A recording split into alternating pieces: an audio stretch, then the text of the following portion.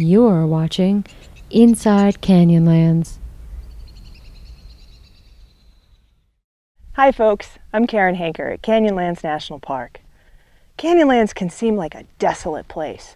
With hundreds of square miles of bare rock and no buildings in sight, you could walk 50 yards from your car and feel like you're standing where no human has ever stood. Chances are, you'd be wrong. Humans have visited the Canyonlands area for over 10,000 years. Some of the first people here were nomadic groups of hunter-gatherers that roamed the southwest from 8,000 BC to about 2,000 years ago. They gathered wild plants and hunted game, rarely stayed in one place for very long. To our knowledge, they didn't build permanent homes or grow crops, so they left very few artifacts behind.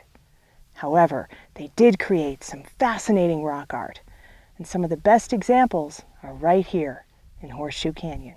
Archaeologists call this the Barrier Canyon style of rock art.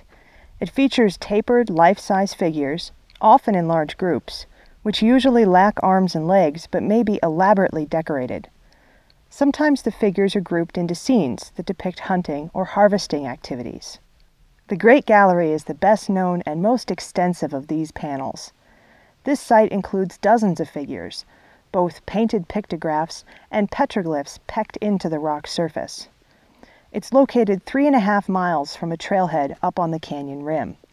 Now that may not sound like far to walk, but climbing in and out of the canyon requires generous amounts of both water and stamina.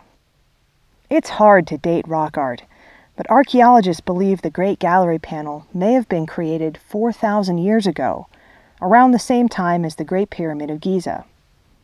Other evidence of the hunter-gatherer culture that lived here, including clay and split twig figurines found nearby, is more like 8,000 years old. That's as old as the first rice farmed in China, and over 5,000 years before the Roman Empire. In truth, archaeologists know very little about these people, including what may have inspired them to create such amazing art.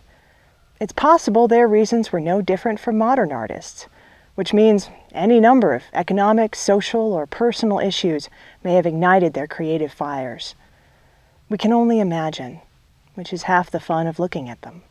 The story of Horseshoe Canyon continues to unfold. In 2005, visitors to the Great Gallery reported finding a leather bag eroding out of the sand along the trail. Archaeologists determined it was a tool-making kit and food cache that was abandoned just over 1,000 years ago. The bag provided a rare glimpse into an ancient individual's possessions and highlighted an important point. In addition to protecting the natural resources, Canyonlands preserves a rich cultural heritage. So when you visit rock art or other archaeological sites, imagine you're in a giant outdoor museum and follow these simple rules. First, don't climb on walls or walk through structures. You don't want to accidentally destroy something that has lasted for centuries. Second, don't touch rock art or add to it with your own markings. Past visitors may not have known how to preserve these sites like we do, but please don't follow their example. And finally, leave artifacts where you find them. Their location and position provide vital information about when people occupied an area and how they lived. If you find something you think is significant, leave it there and report it to a park ranger. With appropriate care, future visitors can appreciate these ancient art galleries just as we do today.